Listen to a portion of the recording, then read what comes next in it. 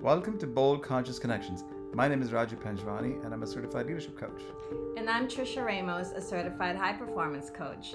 Together, we help business leaders redefine success on their terms to create more space and energy so that they live impactful lives. Everyone wants to be seen, heard, and understood. So, at a deeper level, we know that the collective consciousness is important to raise in this world, and leaders who are influencers can make that difference. We, in our coaching programs, teach people how to focus on the interconnectedness, heart-centeredness, and growth from within. And this is what this podcast will be about. So stay tuned and subscribe to wherever you listen to podcasts. Talk to you very soon. This episode features an unconventional guest in that we saw leadership, a servant leadership in action for 4 weeks of interacting with David Matthews. David is a hospitality veteran with over 3 decades of experience, having worked with leading organizations in the industry in India and other countries.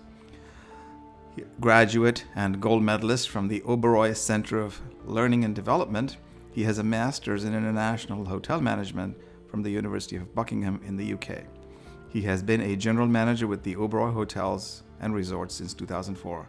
For those of you who don't know Oberoi, that is a beautiful, wonderful hospitality par excellence type of group that is well known for its service. David currently manages the Trident BKC in Mumbai, the second largest hotel of the Oberoi Group. He has run award-winning properties of the chain such as the Oberoi Gurgaon, Trident Gurgaon, and Wildflower Hall in the Himalayas. Besides being an operations specialist, he is a published author and an award-winning researcher. His interests include food and beverage management, revenue management, human resource management, and talent development. Without further ado, here is our conversation with David Matthews. David, so delighted to have you here with us on this episode of Bold Conscious Connections. For those of you listening to us, David Matthews runs the Trident Hotel in Mumbai, and we had the honor of being his guests at the hotel when we launched our business, Trisha and I. So welcome, David, and we can't wait to have this conversation unfold and hear some perspectives. A lot has changed in 2 years. Absolutely. Oh, great.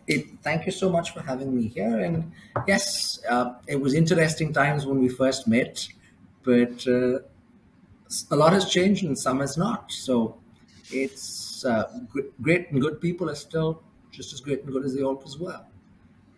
So no, it's great to be here. Thank you.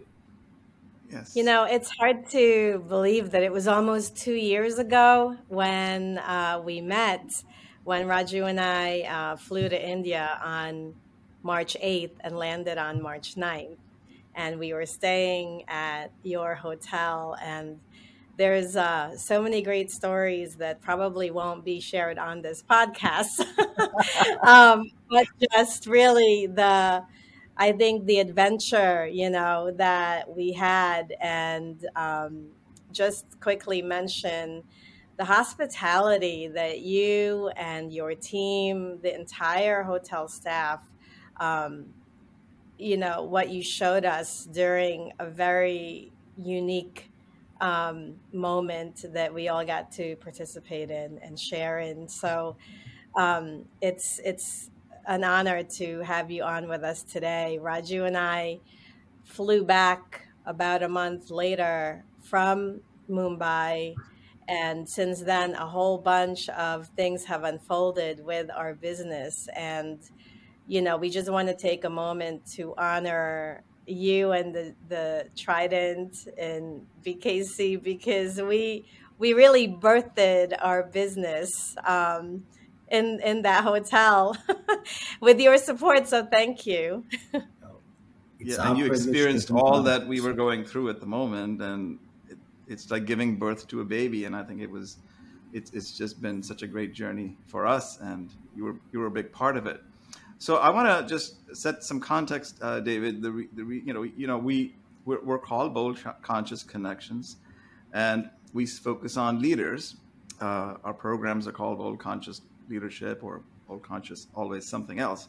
So since you are a leader and we saw you in action, and you're the classic example, and I think a lot of your colleagues, and I happen to know other colleagues, former colleagues of yours, who are no longer with the group, but who spent decades there, and it's really so amazing to see leaders in operation, particularly in a crisis, which is how we saw you in that moment in March 2020.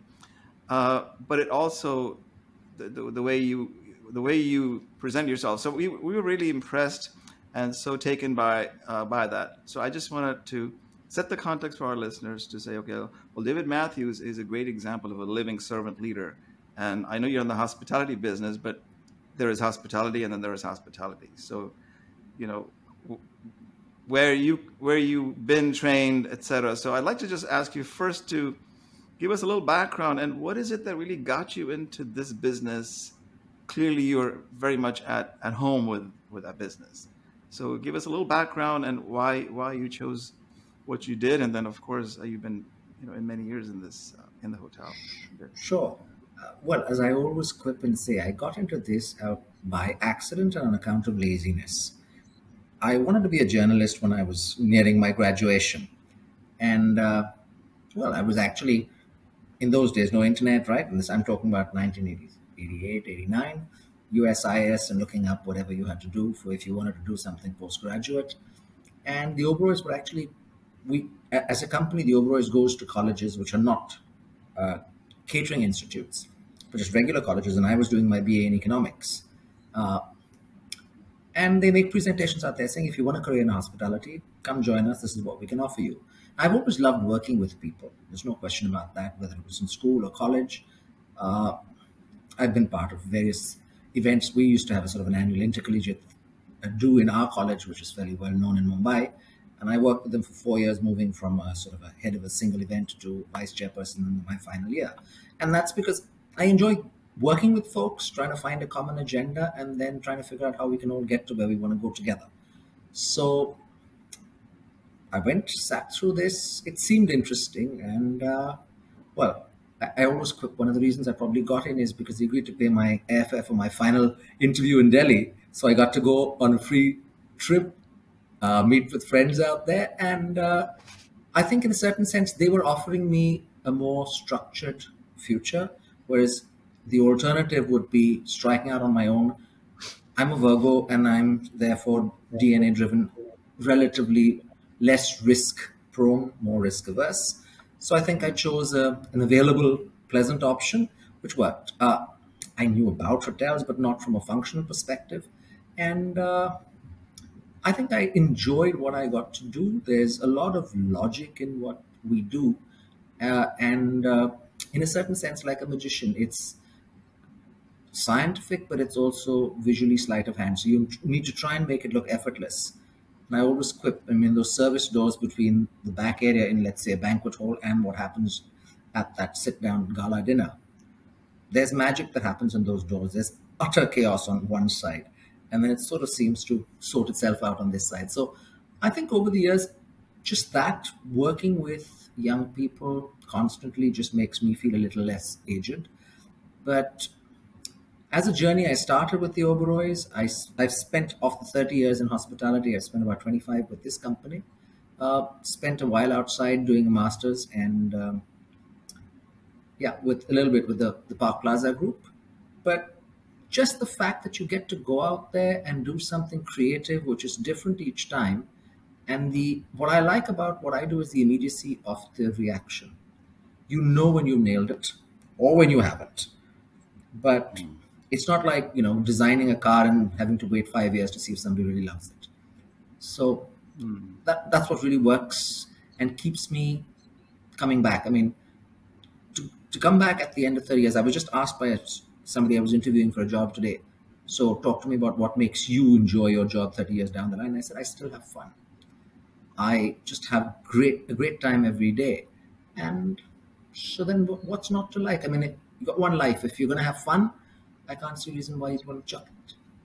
So You make it sound like it was so easeful and it's just been it's been an easy journey, but talk a little bit about the the Uberoi group, because obviously you've been there. We said 3 decades, right, or thereabouts. Yeah. What is it about that group, and what makes them exemplary? To It's a company that walks the talk, and in the Indian context, I honestly believe the true belief in what hospitality, luxury, and the fact that investing in both your people and what you offer your guest without the necessary need for an immediate return on your investment. I mean, the long game is what this company believes in. Uh, and I think before I joined this company, I remember way back, I think in early 1981, when we had the Festival of France being held in India. And I remember reading a newspaper article where, at that point in time, Francois Mitterrand was the president.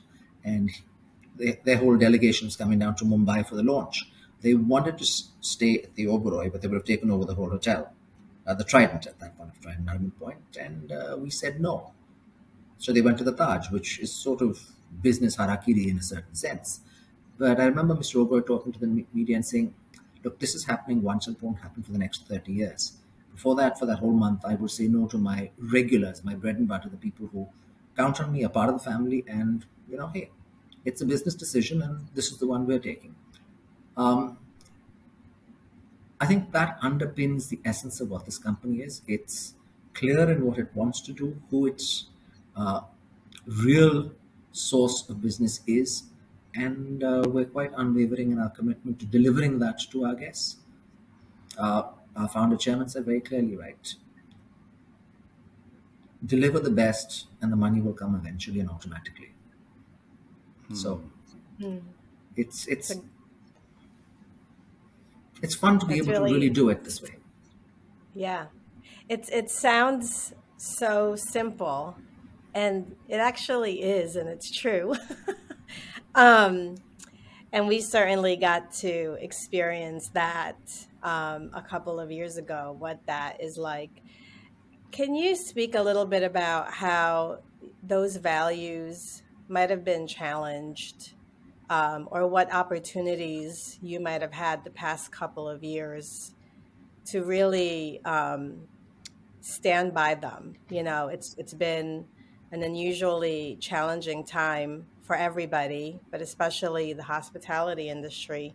So, can you speak about perhaps lessons you've learned as an individual, as a leader, and also as a business, how you might have evolved because of the pandemic? Sure. Um, First, I'll sort of try to look at it from the bigger picture of two of the decisions that I think our company took for its people. And I'm proud to say that we stood by our people. So there was a marginal salary cut for the rank and file team. And when I say marginal, it's 10%. Okay. But otherwise, nobody was retrenched. It cost us, it cost us a lot, but I, and these are the times I value being part of this company because top management took no salary for a long time. But the answer was very clear. We're responsible. And that sense of senior parental, elder brother, whatever you want to call it, in terms of, a family where you've got the elders who look after the youngers.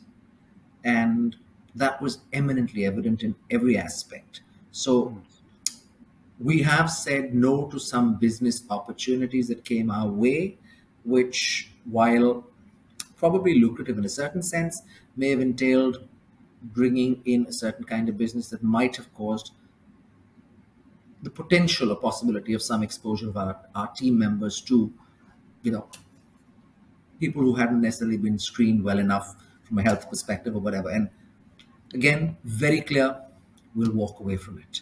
So learnings that I got from this, and I know that this has stood us in good stead because um, we've had some youngsters. I mean, we have a lot of young people. The average age of the team is about 23 years. And they're ambitious. Some of them had moved out to other opportunities and had a tough time in the world outside because a lot of the global brands in their business model, all the staff are actually on the payroll of the owning company, right? The owning company is a business saying, hey, I built a building, you fill it with people when you've got business to run. And if you don't have business, you deal with the people. So in a lot of places, they got caught between a rock and a hard place. Um, Came back and said, listen, we now value even more what this company is all about. So, looking after the people, both from a financial standpoint, but also from their safety and health, was one of the big learnings that I took away from this. Where you always say, yes, you'll do it in a conceptual sense, but I think the rubber hit the road in a really harsh and meaningful way where you had to walk the talk. There was no, skirting it. And that for me was a huge learning because when you did that, and even as a validation for what was done before, the way the team rallied. I mean, when India went into lockdown, right, we had to bring all the team in, 200 of them stay in house for almost a 5.5 month period so that they could be present here and look after our guests. Not a whimper, not a crib. Everybody just shouldered the wheel, head down, and doing amazing stuff constantly and consistently without even being asked. Um, it's a humbling sense of family, camaraderie, almost magnanimity on their part. I mean, they had the right to turn around and say, "Hey, listen, you know, I'm, I'm, I'm, I'm taking the fifth in a sense, but hey, none of that." So, from that perspective of dealing with our people and as an organization, big learnings. Um, the protocols we put in place, the fact that we were tough, we put out stringent protocols.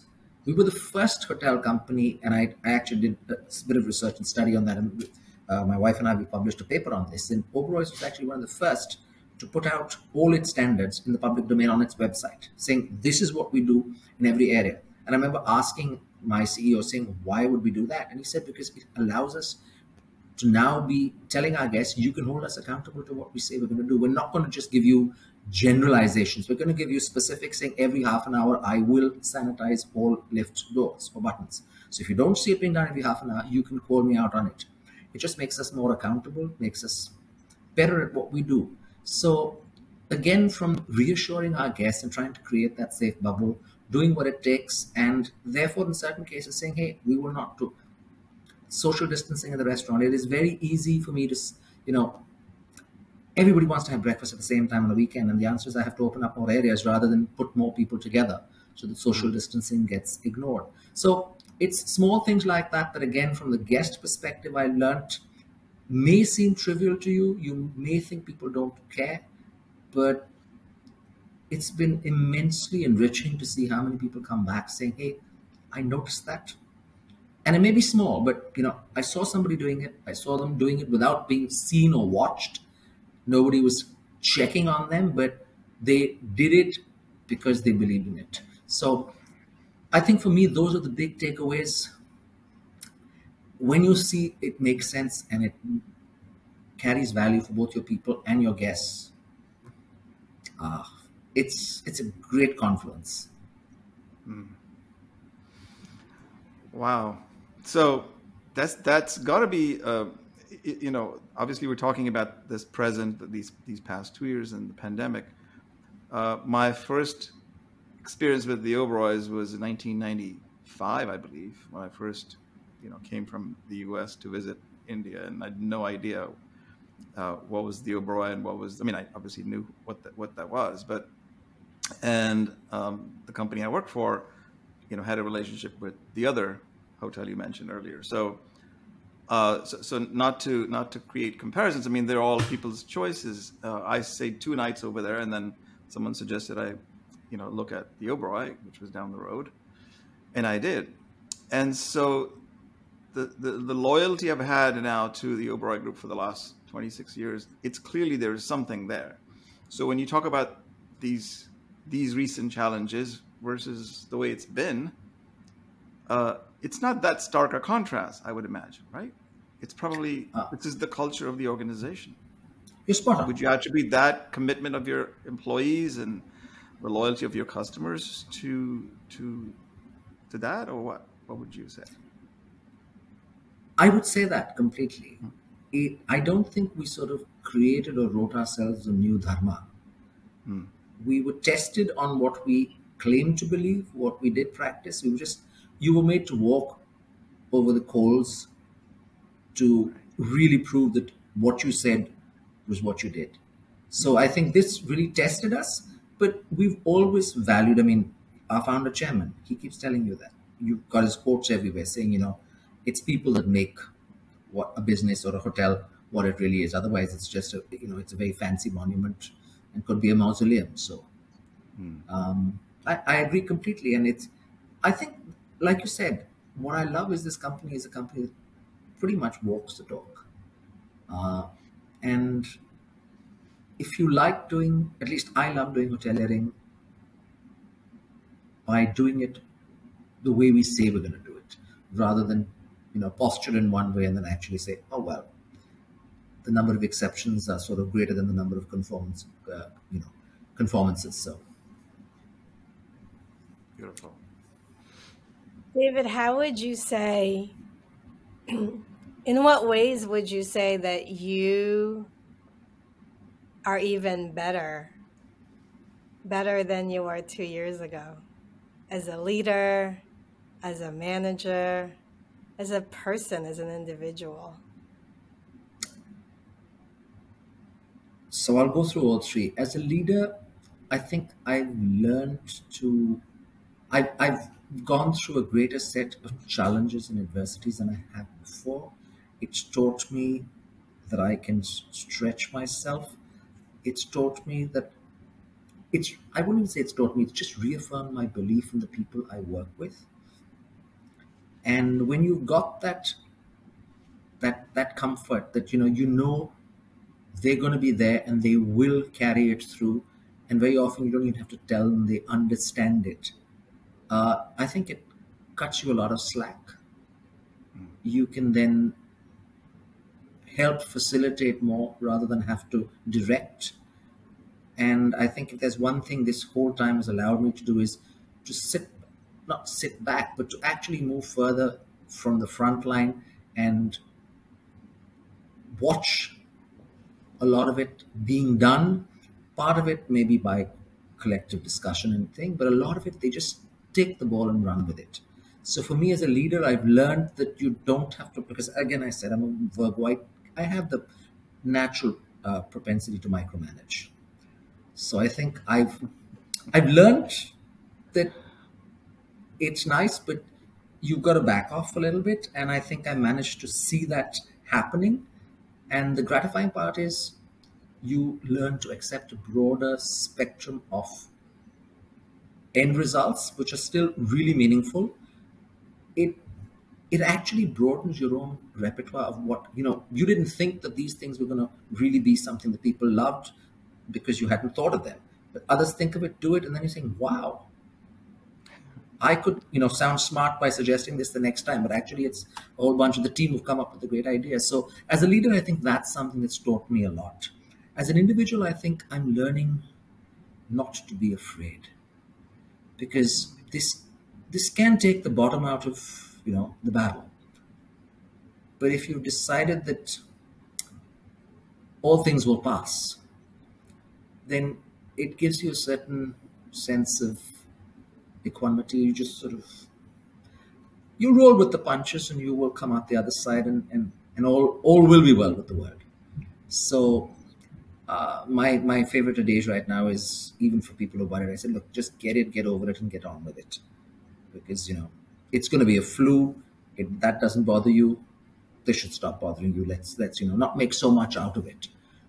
So Yeah. that's really some. These are really two areas of a few aspects that I felt I benefited.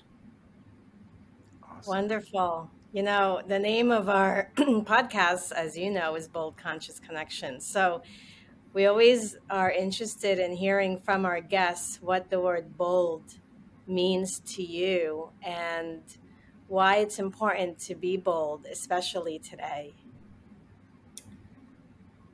For me, I think bold is having a deep-seated belief in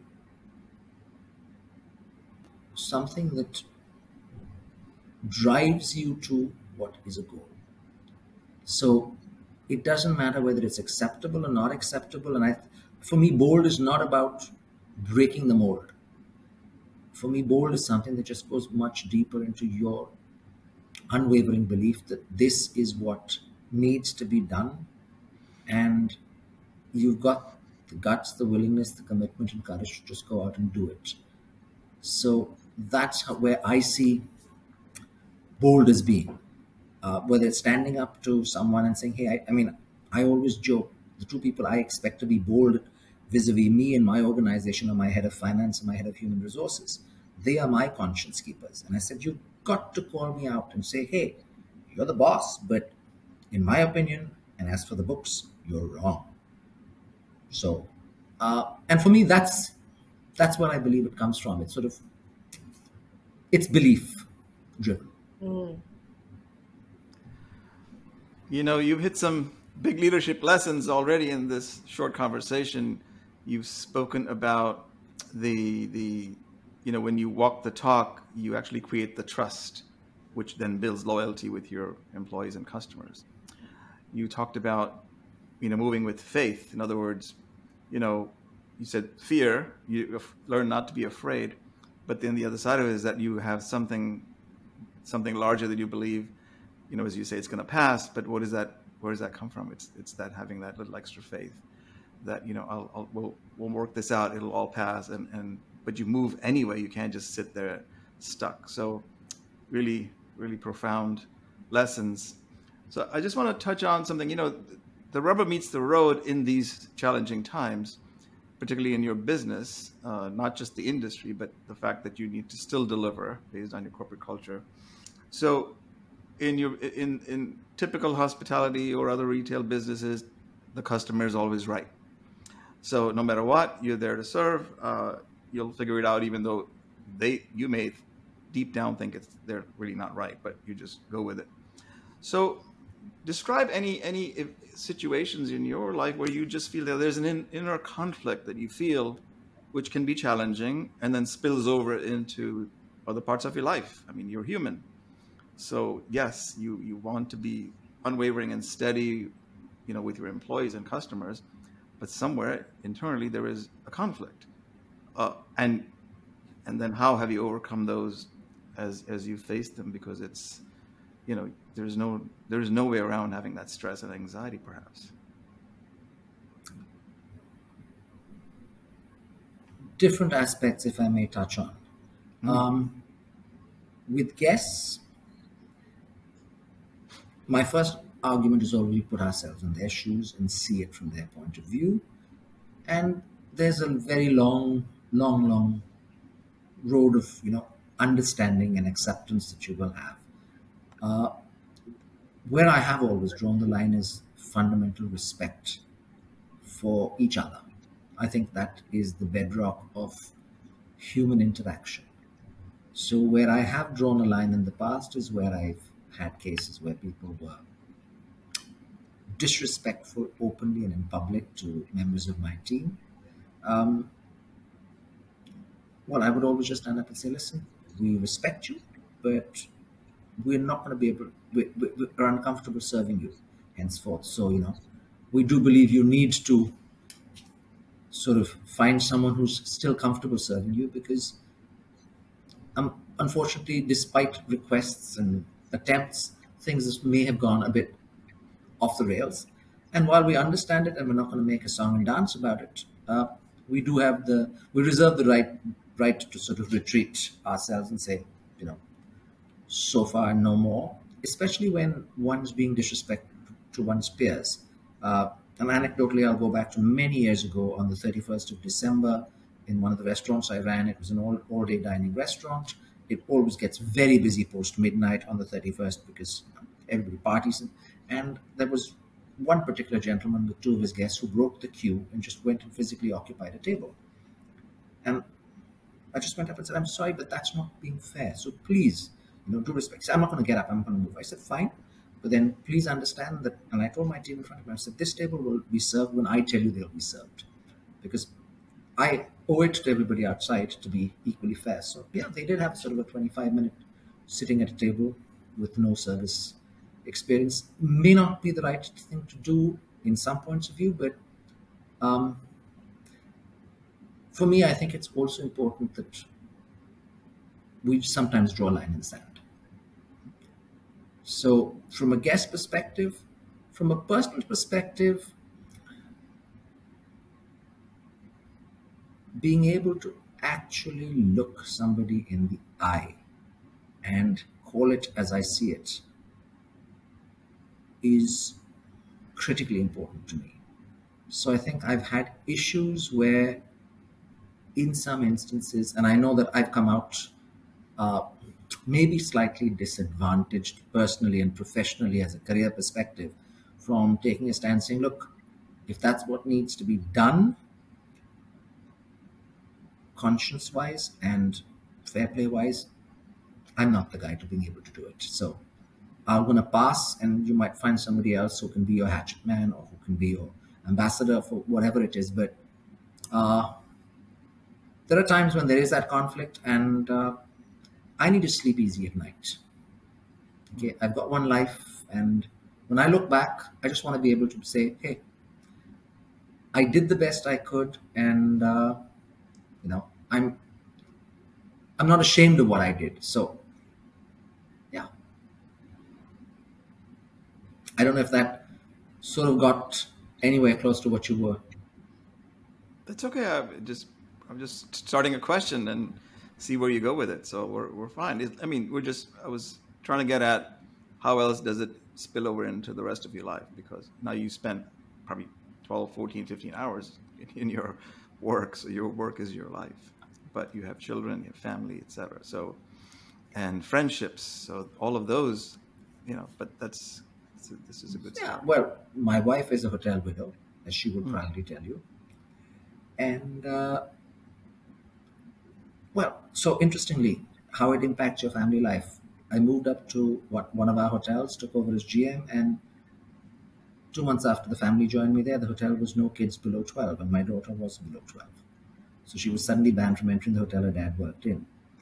Um, it was challenging, but again, for me, it was very simple. If I turned around and told my guests that they couldn't have their kids below 12 there, um, I thought it was very important that I didn't set a different standard for myself. So, has it impacted on various occasions? I mean, the fact that you're always working, especially in food and beverage, which I spent the better part of my working career in, you're always working holidays whenever the rest of the world has got time off and doing stuff.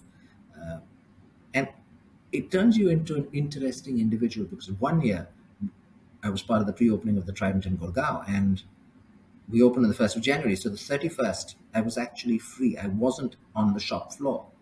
And I was a sort of slightly displaced individual. I had no clue how to deal with the day. Because for me, the 31st is all about planning the buffet, worrying about the number of tickets sold, setting the place up, and getting the job done. So I had to just tell my wife, look, please take off and do something because I am lost. So yeah, I mean, it takes over your life. It is who you are, and I think letting your hair down when you're not at work. When you're a young manager, you tend to go sort of just go a bit berserk when you're not at work. But as time goes on, I know personally it makes me a bit of a hermit crab when I'm not at work because again, I'm not necessarily the most social of beings DNA wise. So I think I use up my sociability quotient at work. So curling up in front of the TV is just so peaceful. So yeah, I mean, it does have an impact on the other side of one's life, but I think over these many years, it's become inextricably part of who I am. Hmm. So the flip side is, yeah, I love being a great host at home. Uh, I worry to think what I will do when I actually have to cook the complete menu that I'd like to offer. But I enjoy the perks of the job and can be hospitable with somebody else actually doing the hard work. So yeah, And we had first-hand experience of that, so we still it was memorable. it's always a joy. It's always a joy. Evenings like that, Yes. I mean, there's nothing more gratifying than sharing a table with people who matter and creating memories. Hmm. Beautiful. David, I'm sure in your role there's many many people that you mentor. Um, what couple things. One is, what would they say about you, these people that you've served as a mentor for? Um, what would they say about you if someone asked them, tell me about David Matthews? What do you suspect that they would say? Well, I hope they'd say fair and tough love, because I think those are the two things that I tend to value as personal life lessons and things that I you got to live by the standards you preach and lead by example. So be as fair as you can. To me, I think that settles a lot of the issues that you could otherwise have. I mean, when I talk to any group of my team who are being promoted, be it from team to supervisor, supervisor to manager, one of the things I always touch on is how do you operate in your sphere of influence by being transparent and fair. And I always sort of ask them this question. I say, like, somebody makes an error in public. Where do you reprimand them? And everybody says in private. And I said, great. So if you've done it in private, what do you do to reassure me, who's not been part of that private conversation, that has happened? Because I know that I'm getting chewed out in private, albeit when I make a mistake, and I'm not so sure everybody else is. So I always personally recommend that I would always do that sort of white labeled touching on what went wrong in a common forum, saying, hey, this happened today, and hey, let's learn lessons from it. But it's sort of, I found, tables the fact that it's not gone unnoticed, it's been dealt with, it's acknowledged and moved forward with. So, I mean, that kind of transparency is what I try to encourage all of them to look at, because I find that it takes away a lot of uh, the the mist, the fact that people harbor misgivings. Hmm. It when people believe that there's purity of your intent, a lot of noise and chatter in the middle just gets blown away. So I would hope that they would say that of me. Wonderful. Where do you get your leadership inspiration from? Are there leadership figures in particular that you follow, or books that you've read that our listeners might benefit from reading? Drive Daniel Pink. It Great made me book. it made me think differently. Um, I tend to just try to look at people around me, and I think in a lot of cases, some of what I do and lead is actually the outcome of the people I lead, and having open conversations with them when they actually start. Because at the end of the day, whatever I might want to lead them to, if it doesn't work for them, it's going to become compulsion. So I found just conversations with a lot of my team at various points of time where you manage to get them into a space where they're willing to, tell you as it is. Uh, some of my great leadership lessons have actually come from there, where they've just either told you to back off or they've said, listen, I know one of my developmental areas, and I'm the first to admit it, is uh, just learning to visibly appreciate more. I'm very low on the need for appreciation as an individual. So it comes through as a bit of a challenge where I need to learn and I school myself in patting people on the back a lot more often than naturally occurs to me. So those. So I mean, yeah. Is there a single or a set of people that I would read or sort of say that's the leader? No, a whole bunch of people over the years and bits and pieces. I mean, our executive chairman, my ex-colleague and ex-president of the company, Kapil Chopra, a lot of things that he did. Um, you just take snippets of what they did, which you believe would work for you, and then, like I tell everybody, you've got to cobble together your own model because you're unique, and therefore your model is going to be equally unique. I love that. I love learning from your people, like you just said. Um, the inspiration that a lot of times we're looking for is literally in front of us. And it's Absolutely. those moment to moment interactions that really can teach us so much if we're present to them. So thank you for sharing that. Very powerful. So, having, as I said, interacted with your predecessors and some other colleagues of yours, there is such a commonality, which that one thread, of course, comes through from the culture of the organization. But everyone has brought their own stamp to create what they believe in, what they stand for. So that's the uniqueness that you mentioned is really, just for those listening to this, we always encourage people to be their own unique self and express themselves in the way they are, regardless of what's outside of them. So that's beautiful. So the second word in our title here is the conscious piece. Are there any practices, David, that allow you to keep conscious, if you can use the word conscious in the way you like to? Mostly it's about awareness, but it's deeper than that. Oh, and there's several levels of consciousness. So what do you understand consciousness to be? And then what do you do in your day-to-day life to really remain present, as you seem to indicate that you But are? for me, I think a lot of it is staying plugged in, uh, getting out there among the people, among the space in the area, especially in the kind of industry that we run, right? You've got to be out there to get a feel of it, understand it, and respond to it. Um, I always fear that if you sit and create, because let's be honest, as managers, part of what we do is design processes to enable our people. But if I design that process from a distance and sometimes not on the shop floor, I always fear that I might end up doing more of a cerebral exercise than something, and then it would require significant tweaking to be meaningful to the folks on the shop floor. So I think being out there and being therefore conscious of the universe that you are in, to address, to deal with, being surrounded by it and letting it wash over you is critically important. Not taking yourself overly seriously is, I think, a key element to being conscious, because sometimes if you take yourself too seriously, you lose the plot. Uh, it would, I mean, like I always say, you are nothing but a cog in the wheel.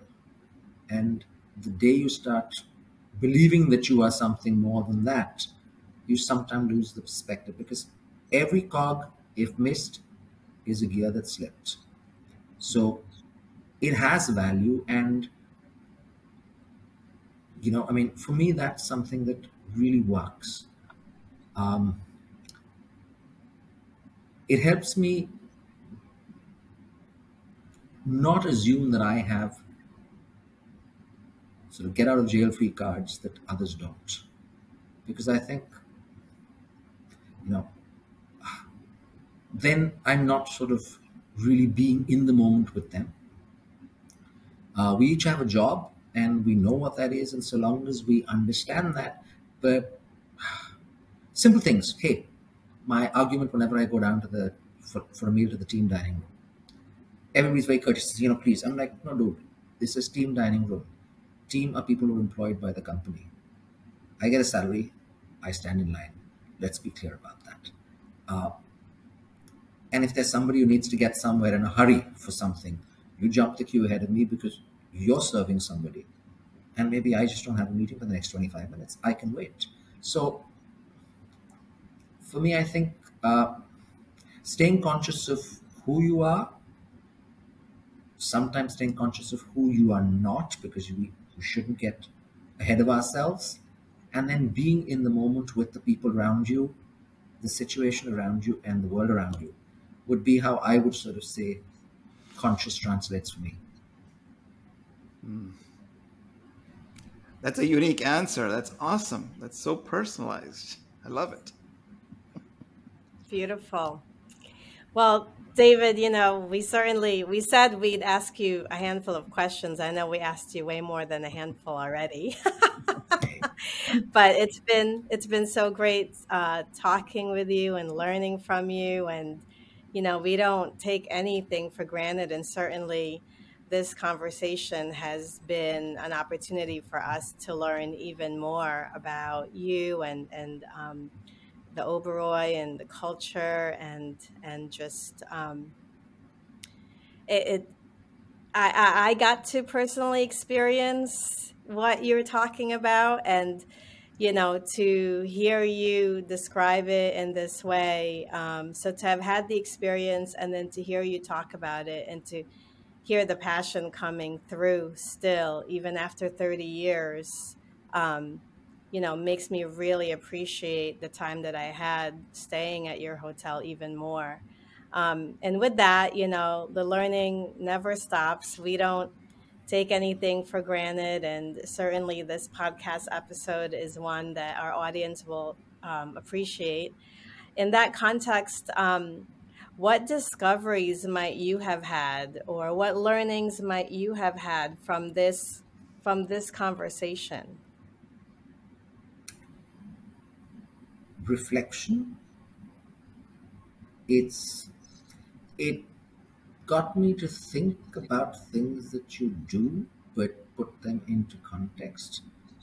And in apposition to what I just said about being in in the moment, in the space, I think sometimes to give yourself meaningful perspective, you've got to pull yourself back and just look at it, look at yourself, if possible, out of body experience. So I think I enjoyed doing that because it gave me pause to have to think through what I might do after 30 years almost viscerally. Mm. And yeah, I mean, sometimes maybe it after a while it becomes muscle memory, and you need to go back and remember why the muscles do what they do and why they're doing it in that order. So I think I Yes, love yes. that about having this conversation. So reflection for me would be my takeaway. Beautiful. Thank you so much. Pleasure. Yes, I'm going to add my thanks to you and your company to allow you to do this. I know it's not always easy to have like a public conversation out there, but I'm sure this is a plug for them as well. And I believe. By the way, we also Trisha and I spent a couple of nights at the Trident Gurgaon, which I highly encourage Yes. our listeners to really make sure when they go to Delhi or these places in Mumbai that well, certainly the Gurgaon Trident is a unique piece of art, and it's just absolutely beautiful. And that you go check it out. Is there anything else you'd like to add, David? Some things that will be in the show notes, but is there something?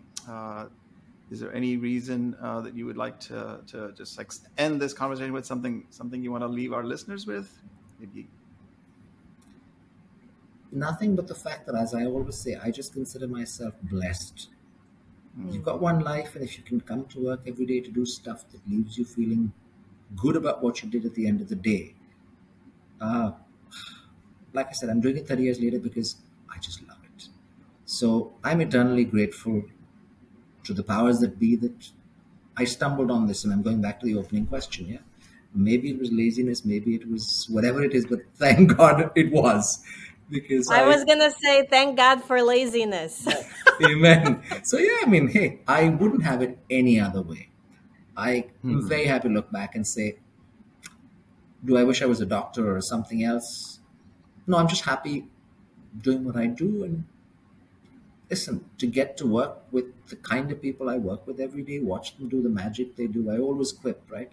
As a general manager in a hotel, you're Dumbledore. Okay. You're just here for the ride, and the magicians are all the Harry Potters out there. That's what makes the Wow. magic happen. Ooh, we're gonna use that as a title for this one. I really loved what you shared and the energy. And for our listeners listening who are maybe questioning themselves right now in terms of the work that they do and whether or not they should keep doing it, well, here you heard it yourself, what it sounds like when you really do love what you do. What it feels like. You can certainly hear that in David's voice. And if that's not what you're able to come up with your own experience, then keep questioning. So, with that, thank you so much, David, for joining us today. It was truly an honor to have you. And I know we've planned this conversation for a while, but perhaps this is divine timing because it is almost to the 2 years, a 2 year anniversary of our meeting. No, congratulations to both of you on what is obviously the tremendous trajectory of, you know, enrichment that both of you have gone on in terms of, I mean, listening to the podcasts, I think you're leaving a legacy out there for a lot of people to just be better tomorrow than they were yesterday. So Well, you're very thank you kind for to say that. that. We really appreciate you and just love listening to and learning so much from people like you, man. It's awesome. Thank you so much. Thank you all so much. Thank you. Give our thanks to all your lovely team members too, and your dear wife, Sonia. And Yes. We'll absolutely do. Have a great day, guys. Have a great Take day. care. Thanks so much. Cheers. Take care. Bye. We hope you enjoyed today's episode, and if so, make sure to subscribe, download, and share it with your sphere of influence. We bring a variety of topics to you, and it's like a masterclass for those topics, and it's all free. So take a screenshot, share it on your social media, and add the hashtag #BoldConsciousConnections so that we can find you, see you, maybe say hello. And if you want to deep dive into some of the topics that we bring to you, find us at www.livemasterminds.com and get to know us. Take care.